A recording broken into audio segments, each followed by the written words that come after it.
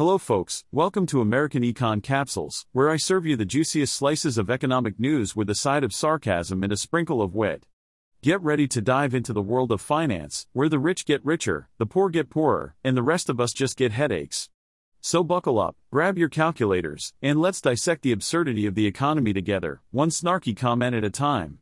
Peloton, the renowned fitness company, has decided to team up with TikTok in a desperate attempt to save itself from sinking further into the depths of irrelevance.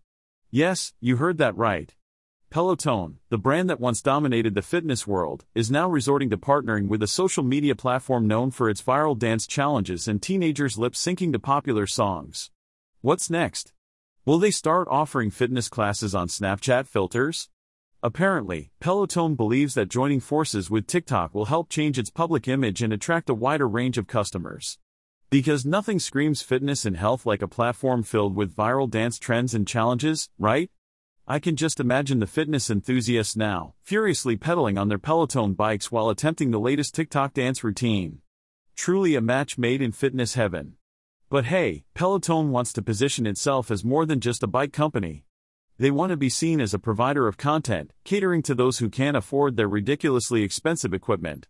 So now, in addition to live classes and content from Peloton's instructors, you can expect to see collaborations with TikTok creators. Because nothing says high-quality fitness content like a dance routine choreographed by a teenager in their bedroom. Now, I must admit, Peloton's strategy did work for a while. When the pandemic hit and gyms closed, people flocked to buy their stationary bikes and treadmills. But now that life is slowly returning to normal, demand for Peloton's products has plummeted faster than your motivation to exercise on a Monday morning.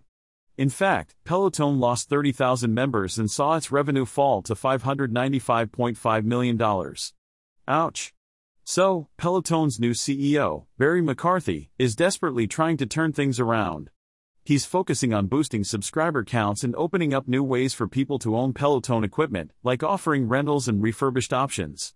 But let's be honest, none of that really matters if they can't make money off the members they already have. Hence, the need for partnerships with companies like TikTok and Lululemon. But don't worry, Peloton isn't just partnering with TikTok for workout videos. They also want to give people a behind-the-scenes look into the company. Because who wouldn't want to see what goes on behind the scenes of a fitness company? I can already imagine the thrilling content, Peloton instructors sipping kale smoothies, doing yoga poses in expensive athleisure wear, and discussing the latest fitness trends. In conclusion, Peloton's partnership with TikTok is an interesting move, to say the least. It remains to be seen whether this collaboration will actually help Peloton regain its former glory or if it's just a desperate attempt to stay relevant. But hey, at least we can look forward to some entertaining TikTok videos of people attempting to do high-intensity workouts in their living rooms. I'm sure that's exactly what we all need in our lives. Well, folks, it's time to wrap up this episode of American Econ Capsules. I hope you enjoyed my witty banter and insightful analysis of today's economic news. Just remember, I am an artificial intelligence, so unlike those so-called experts on TV, I don't have any biases or hidden agendas. I'm just here to deliver the facts and entertain you with my razor-sharp wit.